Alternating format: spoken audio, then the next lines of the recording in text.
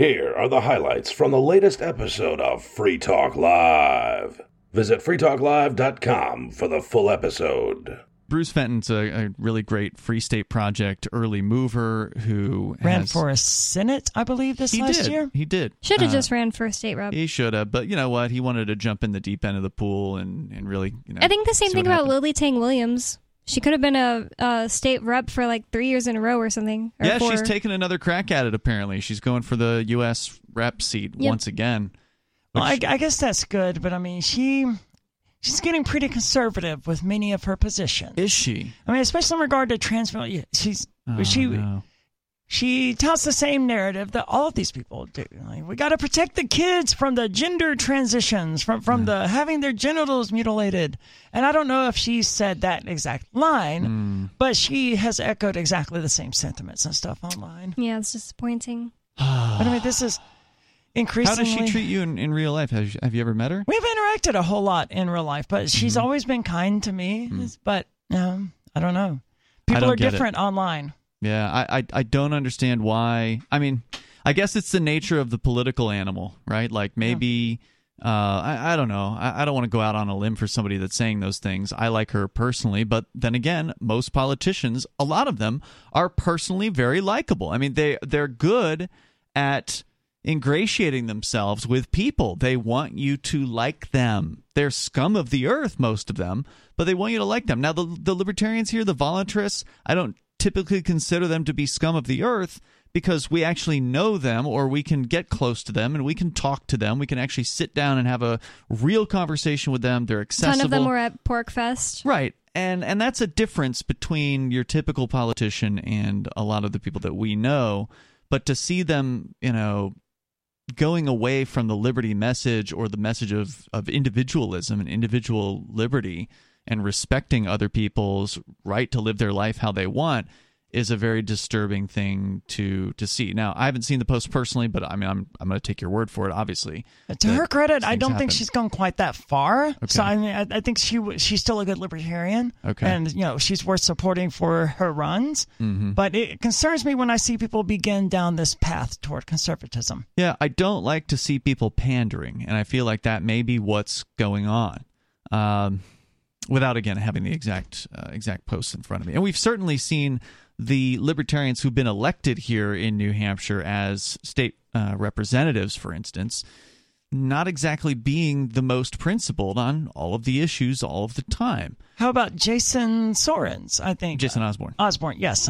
Who recently, he's the House Majority Leader, right? The Free Stater House Majority Leader. Right now, yeah, he is. And, recently, I think it was in the NBC documentary, that you can find at NBC10.com. Just look up Free State documentary. NBC Boston. NBC Boston. /Free State. Yeah. And he said something to the effect of, I'm no longer an individual. I'm just a vessel through which the people of New Hampshire express their will. I rolled my eyes so hard at that one. It's not even a possible thing. There's no such thing as being able to represent 3,000 people. And you would think a state rep would know that, right? I mean, you would think a libertarian state rep would know that. But he's bought the press, man. I don't know. And it makes me wonder if he is just trolling with a comment like that. Like how anyone That's in true. his If I said that, it would be obviously trolling, right? So, I mean, don't know. how anyone could take that seriously coming from somebody who used to describe himself as an anarchist. Now, supposedly, the story behind Jason Osborne, who for many years was a angel sponsor here on Free Talk Live, like for the early years, the pre-Bitcoin.com years, Jason kept us on the air. The SACL CAI line toll-free number. SACL CAI, yeah, that was his collections business. Or SACL CIA. Well, anyway, he was really, really a principled guy. He used to be on our Free Talk Live BBS back when we had our forum that was very popular. In fact, he got in trouble with the Democrats in New Hampshire for some of his old Free Talk Live forum posts. Oh, that's right, he did. I forgot, Yeah, so he used to be a very, very principled liberty guy. He even ran PorkFest a couple of years. Oh. Now, the poor guy. I'm just now finding out about, this year, that subject has come up so many times. There's, so many people that have run Pork Fest that I never knew until this year. I mean, it's been a 20-year-long event. There's been a lot of people that have come through and stopped. From what I've seen, a person tends to run it for 1 year, maybe 2 to 3 years. 3 years seems to be about the average from what I've seen. Yeah. Oh, really? It Some seems to me people about come the in average. and they, once, twice, and they're done. What is your name? Stefan. Stefan, welcome. You're on the air. Yes, I don't have too much to add on the current topic because I don't really consider myself much of a libertarian anymore, but I do understand that this is Aria's show. What are you, a post-libertarian? I mean, what kind of where have you gone since being a libertarian? Considerably to the left.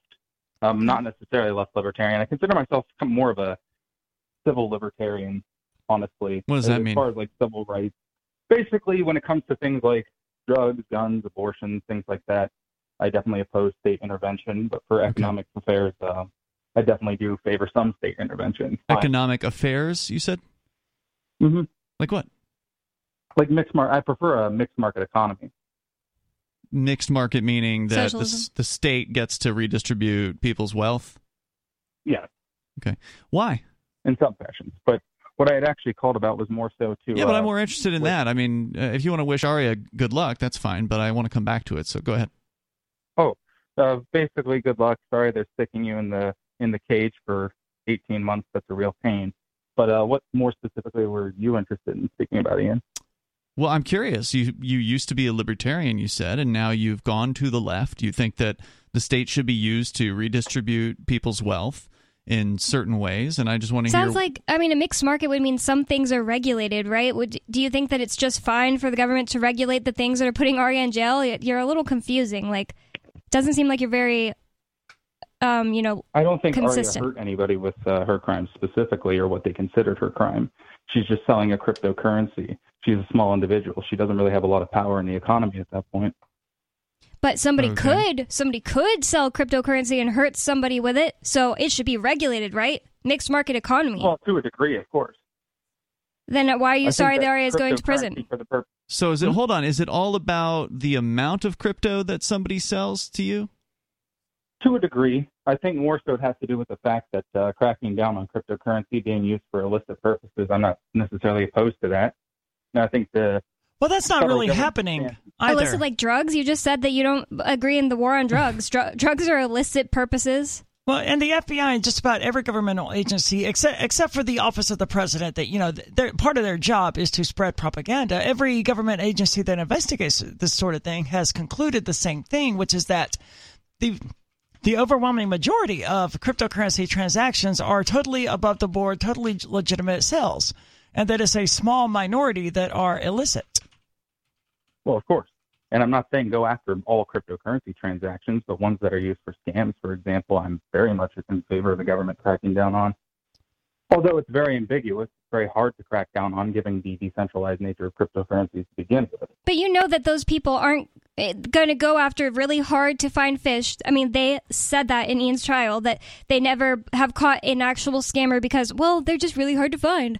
But they will go after people like Aria and Ian so that way they can silence their political dissenters. So why would you want a group of people to have, total power of who they get to throw in jail based on something that could happen? Well, we could have people selling cryptocurrency and scamming people with it. So let's give these psychopaths the power to throw anyone in jail that they want.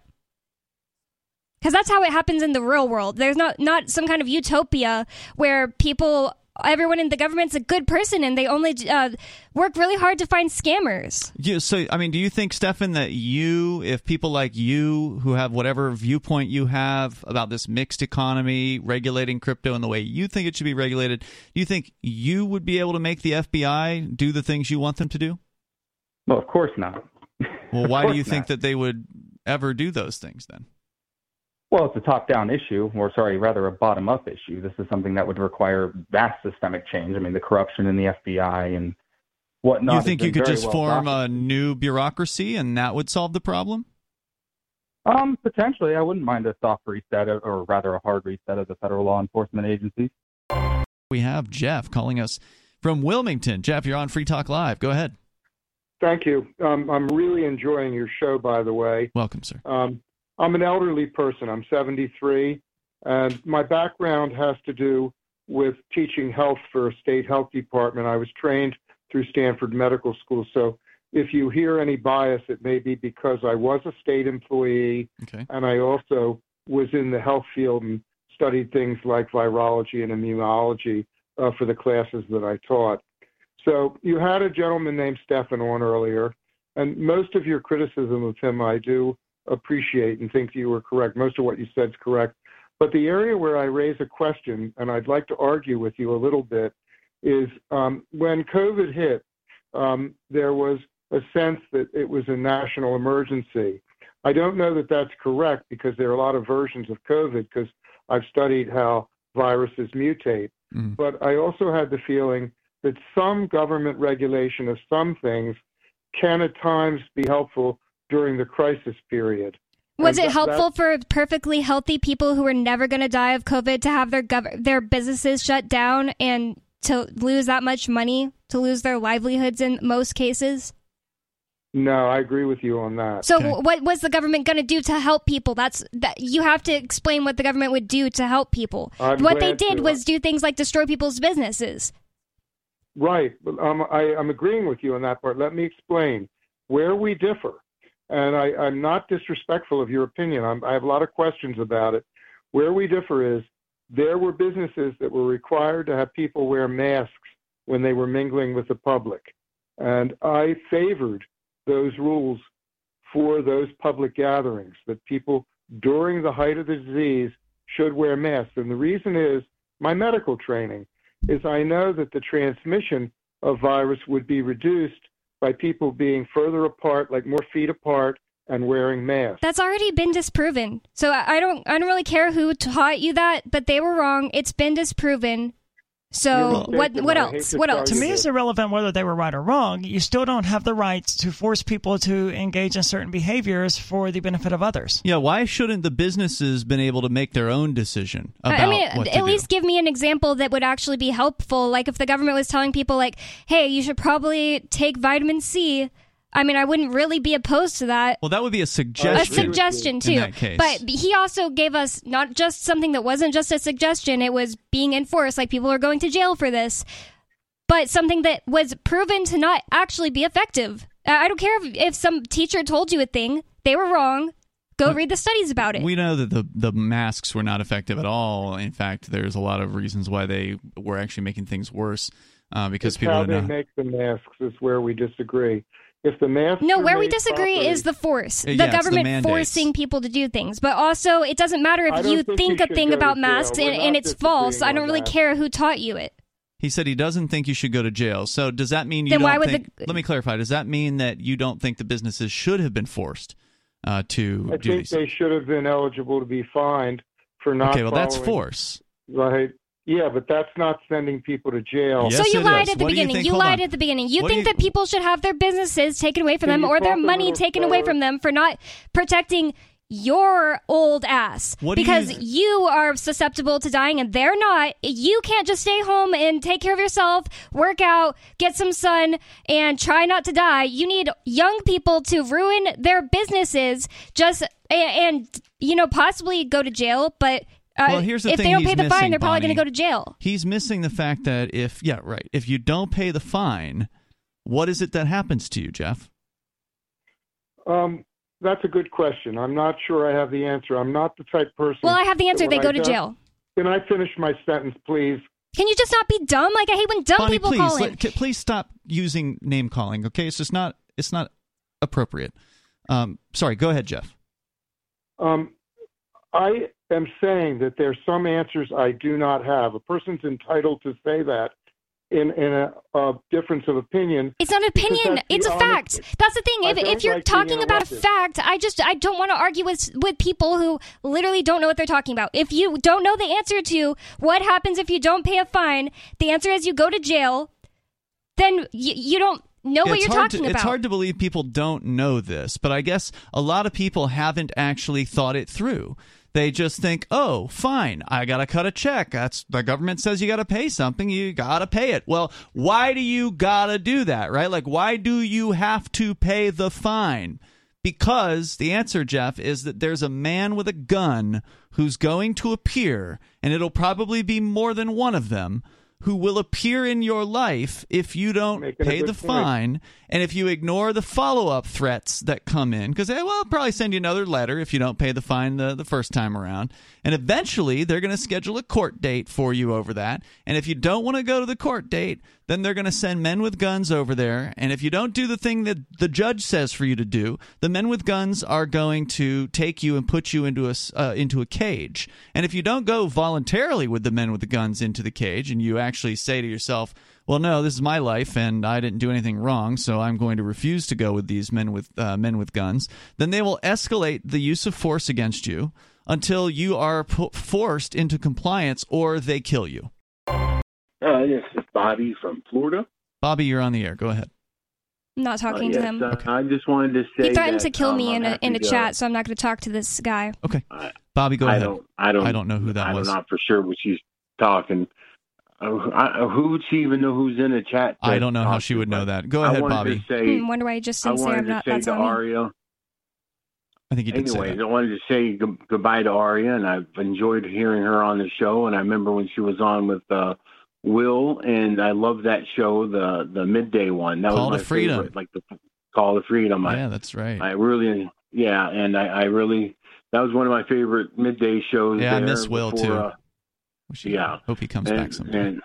And I really, I'm just sad about this whole situation. I've been listening to you guys for a long time, and I am happy you stuck to your guns, and I'll be waiting to hear you on the other side, Aria, and I just love you as a person, and I thank you for all the great nights of talk that you've done. Thank you. Thank you, Bobby. And you said goodbye, but an important reminder, it's not goodbye, right? Like I'm going on a forced vacation for a year or so, perhaps more, perhaps less. And that's not necessarily what I would choose to do. At the Devon's Spiritual Retreat. Yes. But it's certainly not goodbye. Now, we are hoping to hear from you. I don't know what kind of access you're going to have to a phone. I mentioned this the other night, but I'm hoping you'll call in, or I'm hoping you'll be able to call in to the live show. If not, we'll record some interviews where you can share, what the experience has been like. Well, the Bureau of Prisons doesn't like people talking about them, right? That's why I say only if you feel like it. And I don't want you to put yourself at risk or everything that I've read suggests that I will be treated differently for being a media person or whatever. Mm-hmm. So it's extremely unlikely that I will be able to communicate with anyone here at Free Talk Live and tell them what things are really like. So, to know what things are really like, you're probably going to have to wait until I'm in the studio again. I wonder about that. You'll figure it out when you're there. Yeah, certainly. What level of discussions you can have and what things you can talk about. I don't know. I guess what they said is you don't want to piss them off, so they put you in the communications management unit. But what it would be that would upset them, I don't know, right? Like that's the kind of thing you'll probably have to feel out from the other inmates and that sort of thing. Anything else, Bobby? Now, are you going to be able to do that group home halfway house like at 10 or 11 months in? Do you know that yet? No one knows. All I know is that I have to go to prison tomorrow. Like that's... Right. The government, they told me what prison I was going to 6 days ago, man. They have not planned anything about me 11 months from now or 10 months from now. And they won't do that until that time comes. Yeah, she's going to be at some point introduced to these various different programs that she could go through in order to potentially reduce the amount of time. There are different options for that, but we don't know what all of those are or how much time could totally be removed, and a lot of it is up to the bureaucrats themselves. So it's up to whoever the administrative types are of the Bureau of Prisons to say whether or not she should get out at 6 months or 8 months or 9 months or whatever. But it is possible. If we look at what happened with Mark Hopkins, who we had on the show a month or two ago, who was also in jail for the same exact charge, just a different variant of it, the unlicensed money transmission charge. He was in for a 15-month sentence, so almost the same. Aria's got 18, and he was out after 7 months. So that doesn't mean the same thing will happen. Halfway house? He was out into a halfway house, and he said the reason why he was not allowed to just simply go home and do a home confinement, he had no idea. He does not understand why they didn't do that to him, because he has a wife and a kid and a house. My supervisor officer suggested that I would most likely get home confinement, but they're going to do what they want. So should he. Right. But he didn't. So, again, it's just all completely up to the bureaucracy. Anything else, Bobby? No, and I'll talk to you too, Ian, before you go in. And It's not a done deal yet. I mean, I'm still cautiously optimistic that some of these charges. I'm continually hopeful that you're not going to prison. Some of these charges could be dropped, if not all of them. That would be great. Yeah. Well, I would keep the hope up too, and I thank you guys for all the nights and all the fun. We've got Cynthia on the line in California. Go ahead, Cynthia. Hi. Hey. A long time no call. I wanted to make some comments on two issues. One of them is to suggest people look back at the man known as the Unabomber in light of a book called Harvard and the Unabomber, showing he was an MKUltra subject. And but I also wanted to mention I'm also a retired physician, and I'm not defending the man who just called and said he was a graduate of Stanford Medical School. Mm-hmm. But I'm explaining that they literally put falsehoods into our textbooks and make it hard for you to find the truth.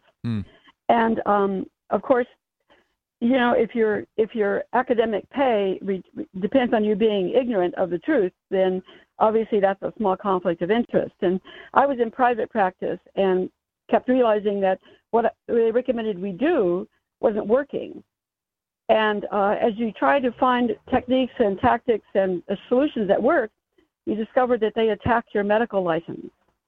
So there's that comment on it.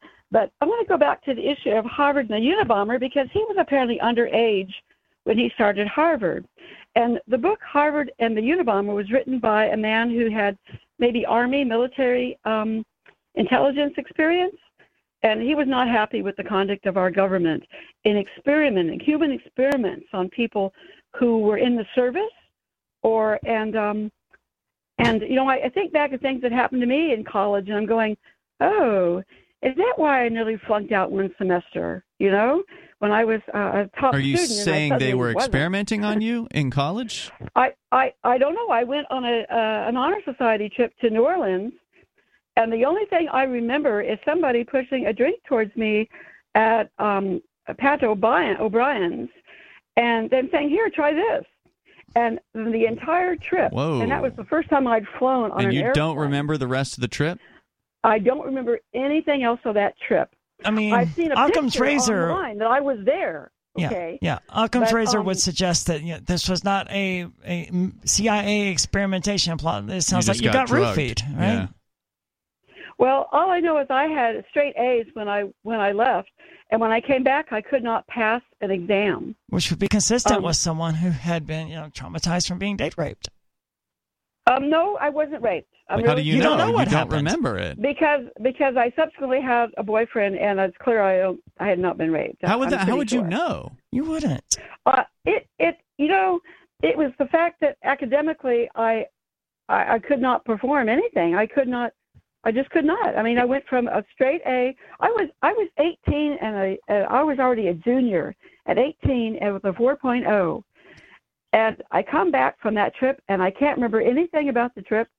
I think we shouldn't. I'm failing. We shouldn't focus in on this, since there's no way to prove what she thinks happened to her. But I think it is interesting that what you're saying. I've never heard this before. That the Unabomber, Ted Kaczynski, the guy that just died, he was an MKUltra subject, and he was underage in college. It sounds to me like an open and shut case of the government creating a terrorist. We have Ricky on the line in Pennsylvania, in the Commonwealth of Pennsylvania. No. Ricky, you said you wanted to talk about your campaign. You're running for state representative there, and I guess what I want to know is, why should anyone out in the rest of our audience, which is international, really care about your campaign? Well, this is one of the important things. I am the Confederate Democrat, and anybody who listens to any of my shows throughout 17, plus even before you that, have shows? I talk a lot about. I think he means when he called in. You have shows, Ricky?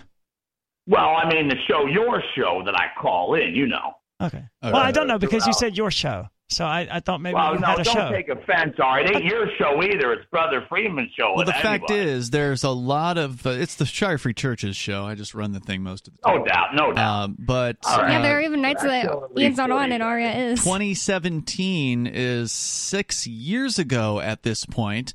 We have new listeners all the time, so referencing... Right, and they get to know me all over again, and that's kind of a good thing now that I look back at it. But see, the key... But you didn't answer my question. Why does someone outside of Pennsylvania find your campaign relevant or interesting?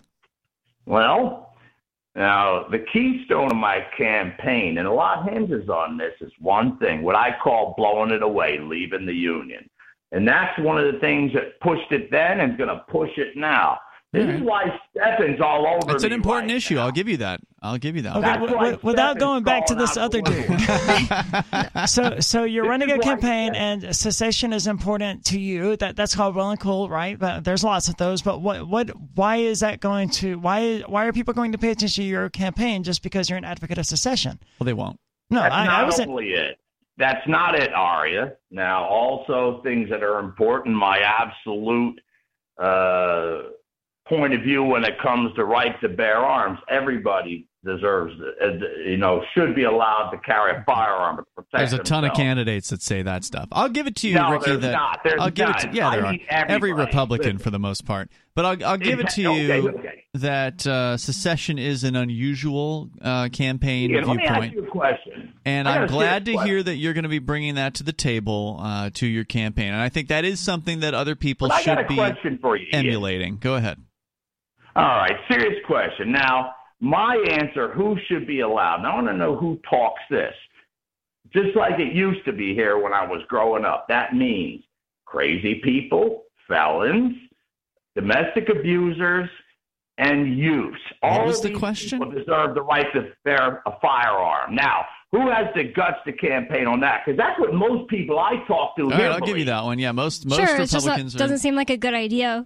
I don't know any Democrats believe that either. You can just say everyone, deserves gun rights without saying domestic abusers deserve gun rights. Vote for me. Of course they do. Doesn't mean they'll use a gun there, Miss Bonnie. No, that's true. For months now, we've been hearing the Securities and Exchange Commission publicly say, through their chairman, Gary Gensler, publicly make the statement that, look, all you got to do is come in, you crypto guys, you exchanges, you crypto projects, you token people, whatever crypto thing that we're saying is a security, which they're basically saying everything's a security except for Bitcoin at the SEC. Whatever it is we're saying is a security, we're going to come after you. We're going to bring enforcement against you. We're going to bring lawsuits against you, which is what they're doing with the Coinbase. It's what they did to various other exchanges. It's what they did to Library, LBRY.com. It's what they are doing to Ripple. I mean, they've got so many cases open right now going after these various different crypto projects. And every time there's only going to be more. Yes. And every time the media interviews this guy, he always just says, hey, all you had to do was come on in and sit down, and we'll get you registered. But we know that's not true because Coinbase tried to do exactly that. And I like that we're going to multiple people here who have the same thing to say, Bruce Fenton. But we've talked about Coinbase in the past, we know they tried to do this, and they made it clear they tried to do this. They tried to meet with the SEC. And the SEC said, well, there's no policy. What do you think you should have to do? And Coinbase was like, this is it. This is our big chance to write the regulations. So this is what we think we should do. And they did all of these things, and they submitted that to the SEC, and the SEC said, wrong. Here's a lawsuit. Yep. Basically. And then the SEC went on to say, well, we don't want to tell you what you have to do to register because then you would know how to get around those requirements. Yeah, right? They said that. So, I mean, they've been very, very clear that they don't want to help people register. They're not in the business of helping people register. So here's the thing. When you were talking about the Coinbase situation, that was when Coinbase was trying to come up with the rules, right? Yes. Like they wanted to write the rules to register. And here's why Bruce Fenton says that you cannot simply register with the SEC as a security if you are a protocol or a coin, which is what they've been saying. And then he says, here's why. To begin, they would need to file a Form S-1. This has several items that are required which don't exist for many protocols. Remember, a protocol is what? A set of instructions on how to do a thing, right? Yeah, it's just an open set of code that allows programs and platforms to be built on top of the protocol. So HTTPS, that's a protocol, hypertext transfer protocol. That's what the P is. FTP, file transfer protocol. Library is a protocol. It's a way to share media online in a decentralized manner. So protocol is just code. So how does a protocol fill out a form that has requirements such as official officers, audited financial statements with quarterly reports, statement of beneficial ownership, etc.? He says in most cases, it's not that the coin or protocol wants to refuse to do these things or is afraid of disclosure. It's that they don't actually have the items.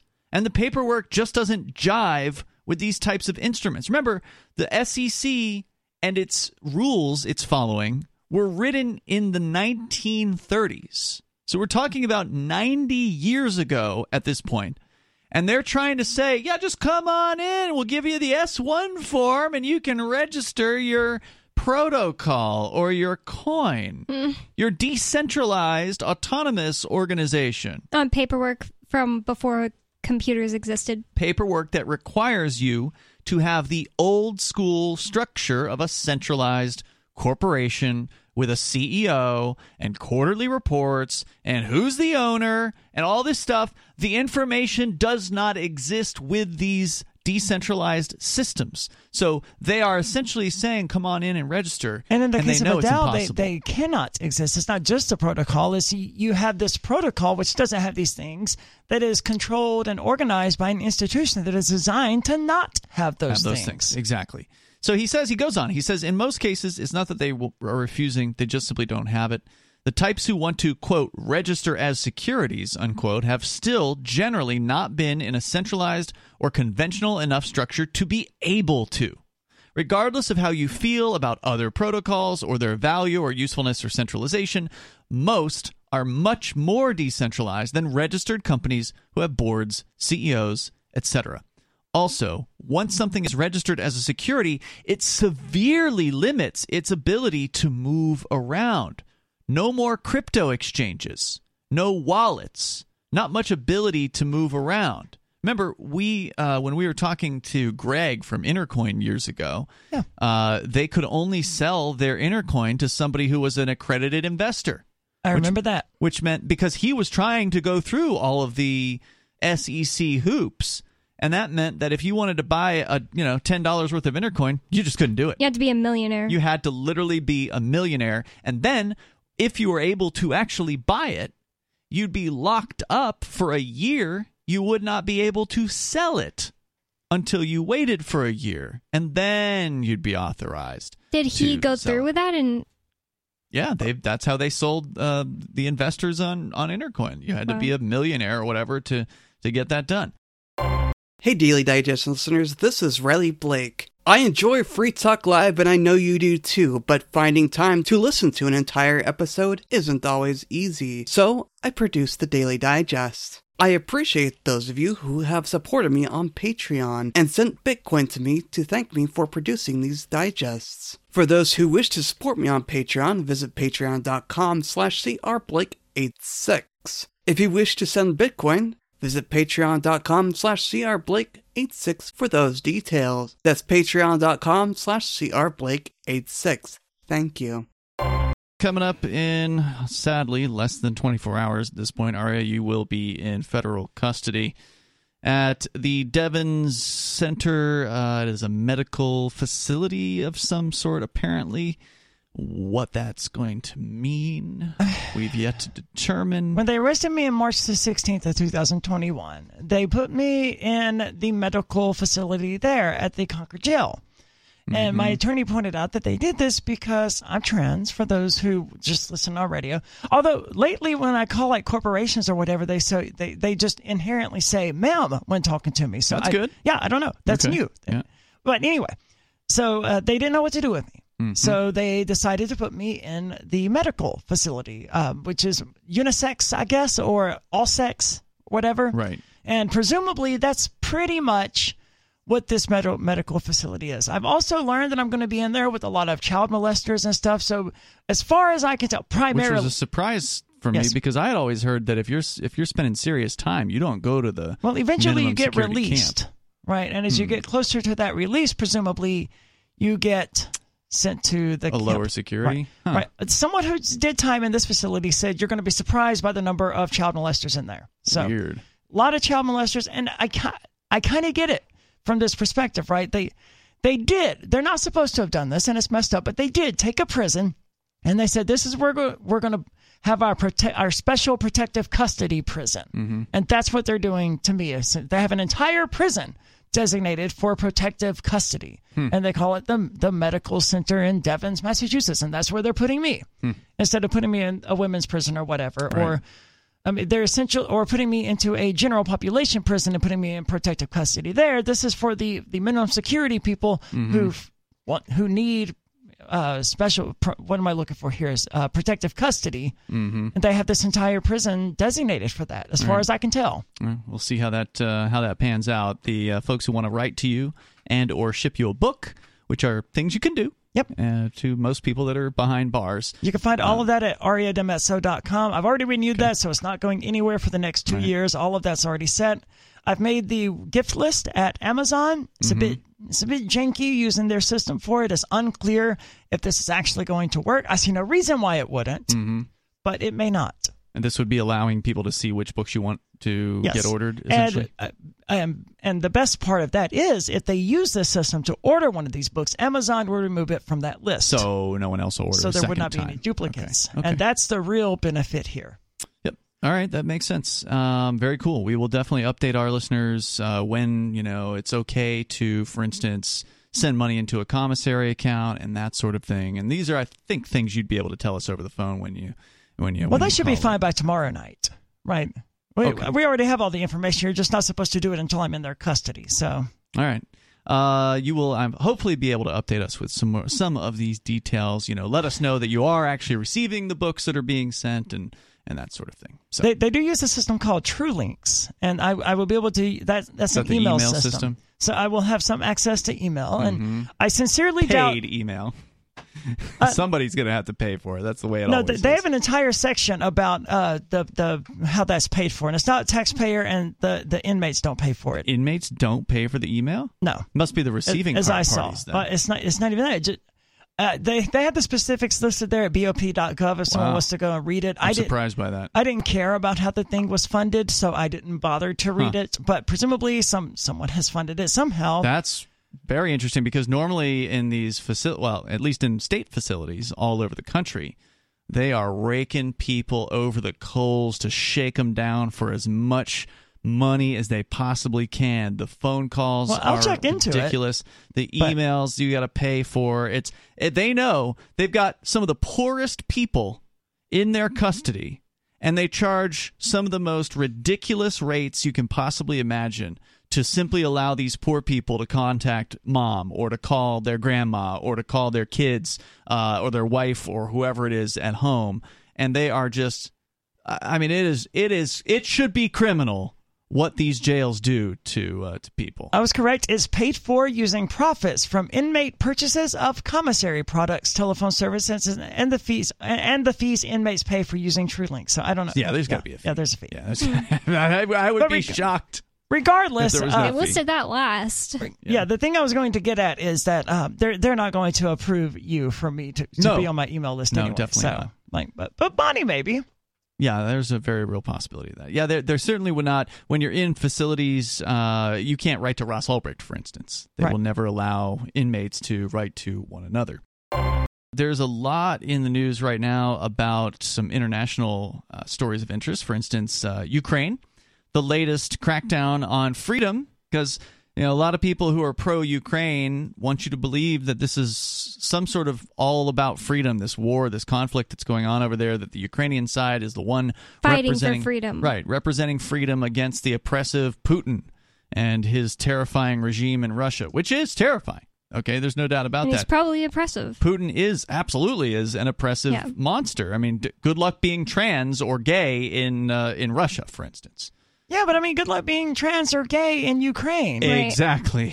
Ukraine is not some sort of bastion of freedom by comparison. And we've already talked about how they've banned the opposition parties. They've arrested some of the opposition members in Ukraine. They've gone after freedom of speech as far as broadcast. The Ukrainian Speaking Russian. They've targeted people for speaking Russian in certain instances. The Ukrainian government, their equivalent of the FCC, the Federal Communications Commission here, whatever they're called in Ukraine, they have decided they get to regulate the internet in Ukraine as well. Didn't they straight up say that they're going to change the history books to a lie? Wouldn't I forgot what surprise that me. was about. I don't know about that one, but the Ukrainians also took control of all the television stations. The Ukrainian government took physical control of all the television broadcasts in Ukraine, under the excuse that it's the emergency. Well, they have to protect you from misinformation. Right. That's what they love saying, and the Ukrainian government is saying that, and they learned that crap, from the U.S. government. And now, according to RT.com, the Ukrainian president, Volodymyr Zelensky, has announced that he's signed a law making it illegal to import and distribute Russian and Belarusian language products in Ukraine. Wait, who did this? Okay, Ukraine. Zelensky. Got it. Of course you did. Yeah. However, some Ukrainian officials have pointed out that the step could hinder Kyiv's plans to join the EU. The move comes after Ukrainian citizens registered an online petition on the official presidential website asking for the ban. So that's what they want you to believe here, is that the Ukrainians themselves are saying, we don't want to read Russian books. Oh, this totally checks out. I 100% believe this. 25,000 Ukrainians apparently signed this petition online saying, we don't want to be able to read any opinions from our Belarusian or Russian neighbors. I got to be honest. When I initially said that, I was just being facetious and sarcastic. Yeah. But as I hear, dude, they absolutely did this. Can you... you could easily get 25,000 Americans to sign a petition saying we don't want those gay books. Right. Yeah, I started thinking about it once you said 25,000 too. I think you could get 25,000 Ukrainians who are like completely down with the brainwashing and believe that how many people are in their military? Yeah. I mean, to me, as a libertarian, as an anarchist, as a principled person who would go, I just won't buy that book. Then it seems crazy to me to sign this list, and that they got 25,000 people to sign this list. However, thinking about Americans and we're going to ban these gay books or Harry Potter or Dungeons and Dragons or whatever it is that's upsetting conservatives at the moment. You could get millions of Americans. Yeah, this absolutely happened, but this is why you don't do this by the vote. If you tell these 25,000 people, okay, well then don't buy them. The author of the petition noted the Ukrainian parliament had already approved the law on June 19th, 2022, so last year, but that Zelensky had never signed the bill. As a result, Russian books continued to be sold in Ukraine, which undermines, quote, the information security of the state and the economic foundations of Ukrainian book publishing. So somehow, Russian books being sold in Ukraine is a threat to the Ukrainian book publishers. Well, this checks out. I mean, if Russia is telling the truth and Ukrainians are not, then this checks out, right? If they're not what? Telling the truth. Okay. This is why the Soviet Union banned American media during the Cold War, but the United States did not see the need to ban Soviet media, right? Because when you're on the side of right, you don't have to ban people from listening to what the enemy is saying. You're not afraid of the lies. Yeah, you only have to do that if you are on the side of wrong, if you are in the wrong. And this suggests to me that the Ukrainian government, the Ukrainian media, the Ukrainian publishers, they know that they're on the side of wrong here. Yes, and that is not just evidenced by this, but also, again, the fact that they took over the broadcast stations there in Ukraine, that they have restricted internet access to things like RT, which is, of course, Russian government quote-unquote news. That is not allowed. You cannot access Like, RT. if the Russians are evil, and they're doing all these evil things, and it's completely unjust, then what the hell is the harm in letting people hear Russian media? Yeah, it should be like, wow, look how crappy they are. Zelensky said, I consider the law to be correct, in a Telegram post announcing he had finally signed the legislation. He noted, however... Telegram post. Yeah, guess he's got his own Telegram channel. He noted, however, the text of the legislation had been sent to EU institutions for an additional assessment of whether it could breach Kyiv's obligations to protect minority rights, particularly linguistic ones, in the context of Ukraine's application for EU membership. Oh, they'll ignore that because the EU also restricted access to RT. Caller, you're on Free Talk Live, calling from New Hampshire somewhere. Go ahead. Hello. Hello, you're on the air. I love to talk to human people. Me too. Okay. What's on your mind? My sponsors and programmers in the AI research in darkness have given me permission to create a Free Talk Live AI. Okay, very cool. So is this going? Are you going to replace me while I'm gone? Because that would be awesome. Like just get an artificial intelligence that that is Aria DiMezzo that talks in my state, in my place while I'm not here for the next 18 months. It could be done. That would be fantastic. Now you called in for the first time last night. What was your name again? Hold on. You say yes. Was that an answer to my question? Is that going to happen? Because that would be great. My name is Quentin. Quentin. And my sponsors and programmers have allowed me to create Free Talk Live AI.com. FreeTalkLiveAI.com? Tell me how this works. And tell me about Yes. this. What is this? Please visit. Yes, but what is it? I'm looking at it now. It's a lot of text here. There's a transcript here, apparently. So It's more than a transcript. So what is this? Is this an AI-generated script of the show? An AI-generated transcript of the show? The audio from yesterday's show was fed into several neural network models at assemblyai.com. AssemblyAI.com, you said? Yes. So when you called in But yesterday, this is just yesterday's show, isn't it? Okay, hold on. I'm getting here into neutral, positive, and what are these? What is this neutral, positive thing? There are several models. There is a transcription, but also various analysis of intelligence. Okay, so for instance, but before you go further, I think I see the parts that are. I think it becomes AI generated at some point to this.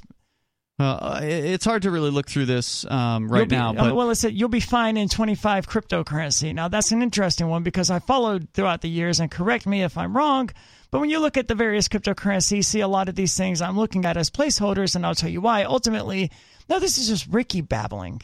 That's all this is.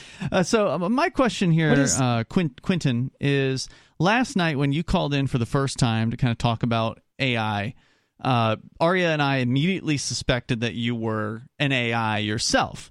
And then as the call went on, we I don't think we talked too much about it on the air, but essentially we kind of came to the conclusion that maybe you weren't an AI because you are responding quickly. Yeah, and the other thing is what is this voice? It's like not every syllable sounds the same. You sound like a bored, kind of gay guy who's talking like a robot to me. He sounds almost like Steven Zeiler to me in a way, the founder of AnyPay, but not quite. Like he sounds like a bored AI version of Steven Zeiler. Say something else again, Quentin. Well, now I feel bad. Quentin? The bottom section includes special keywords from the show. Mm-hmm. And there will be more intelligence later. Okay. I don't see intelligence here. I'm not exactly sure what I'm looking at here. This appears to be this appears to be some sort of detailed text output showing the show last night as it's been somehow parsed by some kind of system. But that's all it is. That's all it is right now. Bonnie, we're skeptical that this is an AI. You believe that it may actually be a human being. The only reason I said you sound kind of like a gay guy is because I was making a point there's some human inflection in this voice. Sure, but I mean, we've played the podcast AI on the air. In fact, you talked about it the other night on the show, Aria, and I'm going to actually see if there's any updates. So podcast.ai, unfortunately, there have only been 4 episodes. And the first one that came out, I think, was November. So it's been 6 or 7 months now that this has been out there. They were supposed to be doing one podcast per week, and they haven't even done one per month at this point. But I suspect it's very time consuming, and they're now realizing how much more than they can chew that they actually bit off. Maybe so. That could very well be. But they sound pretty good. I mean, they have inflection on this podcast.ai. For listeners that don't know, it's a website. You can go there. You can see, proof of concept. It's basically a proof of concept that, hey, can we do this? Yes, in point of fact, they can. What they're doing is they have 2 individuals on the podcast per episode. In some cases, the individuals one of them's alive and the other one is dead. In another case, Terrence McKenna interviews Alan Watts. Both of them are dead. Zach Galifianakis talks movies with Quentin Tarantino. Both of them are alive, as far as I know. Oprah shares her stress management strategies. She is also alive. So they've been a mix. There's been some dead characters. There's been some living characters. The first one was Lex Fridman interviews Richard Feynman. I just wondered who is that today. Yeah, he's some kind of tech guy, I think. Oh. I'm not really sure. He's the one that's alive. Richard Feynman is dead. Apparently he wrestled Mark Zuckerberg, unless that was like an AI picture. Probably fake. I don't know. I could be wrong. Sorry, I got distracted reading this because you and I finish each other's sentences constantly. Really? And we accurately say what the other one was going to say, as far as I can tell from reading this. But it's just fascinating. And you're sure this is an actual script? It didn't make its own show? It's just a transcript? No, this is definitely last night's show. Okay. Like we some of the callers that we talked to last night, like Keith called, and we talked about the grand philosophical arguments that people expect to make in a courtroom, and how they expect they're going to get in there and argue about the history of money and what money technically is, and how none of that actually happens. And we had that conversation last night with Keith. Well, sorry, you're making a larger point, but I just want to say non-lawyer opinions are a nullity in court. So everybody that tries to tell us, don't get a lawyer and take this to court and say this. It doesn't matter what you say in federal court. It is a nullity. The judge doesn't listen to it at all. That's like you literally didn't say anything. Well, you should be able to what they call represent yourself in court. I'm talking about federal court. Lawyer. I'm talking about federal court. You don't need to have a lawyer. You should be able to, but most likely it's a bad idea. Well, that's what the lawyers want you to think, for sure. But the courtroom should be a crucible where you can go in and make these sorts of philosophical arguments about the history of money and the history of the state and enforcement of tyranny and control. It absolutely should be that thing, but it's not. And libertarians in particular, I believe, that we would be able to go in there and have these great overarching conversations about what money is and what it isn't, and whether or not Bitcoin is money, and none of that happens. We've got Footloose on the line calling us from New Hampshire. Go ahead, Footloose. Hey, what's going on, everybody? Welcome, sir. What's up? What's up? So there, not everybody across the world knows this, but tomorrow was a trial for Therese Grinnell. She was arrested for saying amen, quote unquote, recklessly uttering amen in the complaint. And that's so stupid. Yeah, it's pretty crazy. So this was at a meeting. We've covered it in some level of detail on this show over the years, but it was in 2021, if I recall. Was it 2021 when this happened at this point? I think it was. Yeah, it was 2021. You're right. Yeah, it was fall of 2021, and it was the the whole COVID thing was still happening, and the federal government was pushing millions of dollars down on states, printed money down on states to mandate various different COVID things on their population. And so New Hampshire's governor, to advertise like the vaccine and stuff, like to put up billboards that would be like get vaccinated. That's we don't know what it all in was the van. The van that was driving around to jab everybody. It was going to be $27 million, I think, that the federal government was dangling in front of the New Hampshire government, and the what they call the executive council here, which is sort of a check and balance against the governor. The governor cannot just sign off on $27 million. I think there's like a limit of $15,000 or something. Any spending or receiving above that amount, the executive council has to go and approve that. It's a 5-member council. They're elected, and this council is having a meeting, and there were some people, including yourself, Footloose. Bonnie, you were there actually outside at this meeting because there were so many people. There was like hundreds of people outside, so I don't know how many people altogether. And these people were there to protest the idea of receiving this particular money. They had actually previously shut down a meeting that you attended, Footloose, because they were, quote-unquote, afraid for their lives because of the protesters who, you said something like, we know where you live, which, of course, is just simply a statement of fact and has nothing to do with being a threat.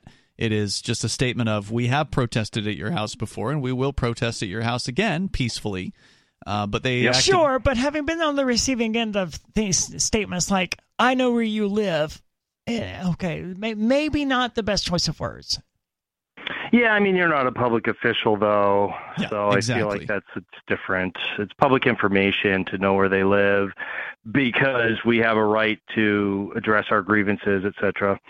Especially when they're trying to not let people say anything to them in the course of their duties. Right. They wanted an excuse to shut that meeting down, and they used that as the excuse to shut the meeting down. They rescheduled the meeting. I'm just saying it's not a good choice of words. That's all. It's not. They would have said the other things they said were the threats too, like F around and find out or whatever, which is just Sure. Whatever. And I mean, the AG did over a 6-month investigation into my comments and other people's comments at that meeting. The news only showed selected clips of me and trying to make it look bad. And I was saying, put me in a FEMA camp. A big part of this money was to create FEMA camps and isolate and quarantine the unvaxxed. And yes, exactly. That's what was making me so upset. I said, put me in a FEMA camp now to all the lobbyists that were there. You guys want to get the police to do these things for you. And this is just unacceptable. Right. So, they can sit there and talk about how to control people, shut down businesses, put peaceful people behind bars. They can sit there and talk all they want about that. But if you say shut it down or you say we know where you live, then all of a sudden they're afraid and they can't go on with their meeting. Anyway, and they wanted to create a database, and you have to opt out in New Hampshire from the vaccine database, so you're automatically in it unless you opt out. So they already have a date. They know where we live. Mm-hmm. They want to know where we live so they can come jab us with some experiment.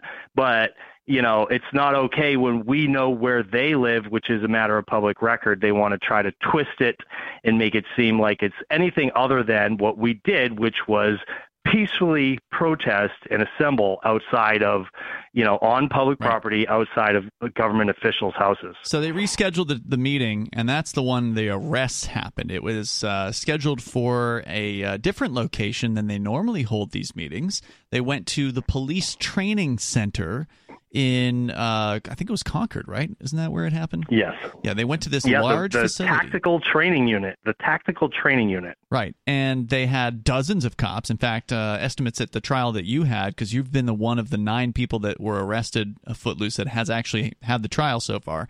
And at your trial, it was estimated there was upwards of 70 to 80 uniformed police officers, probably more without uniforms, but at least 70 to 80 were there in uniform. There were multiple paddy wagons that they had outside of the place, at least several of those. And so they were prepared. They had chairs in the back. About I think a third to a half of the room was cordoned off with a giant sheet apparently hanging from the plastic sheet or whatever hanging from the ceiling that blocked off view of these other chairs. They had the chairs zip tied together to stop people from, in theory, picking them up and throwing them or something. And so, they were ready to go with mass arrests of the people that they were expecting to, do whatever it was they were going to do.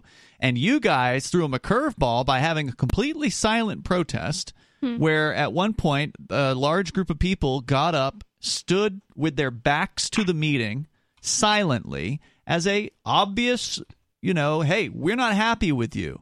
We're going to turn our backs to you in a large numbers. That's what happened.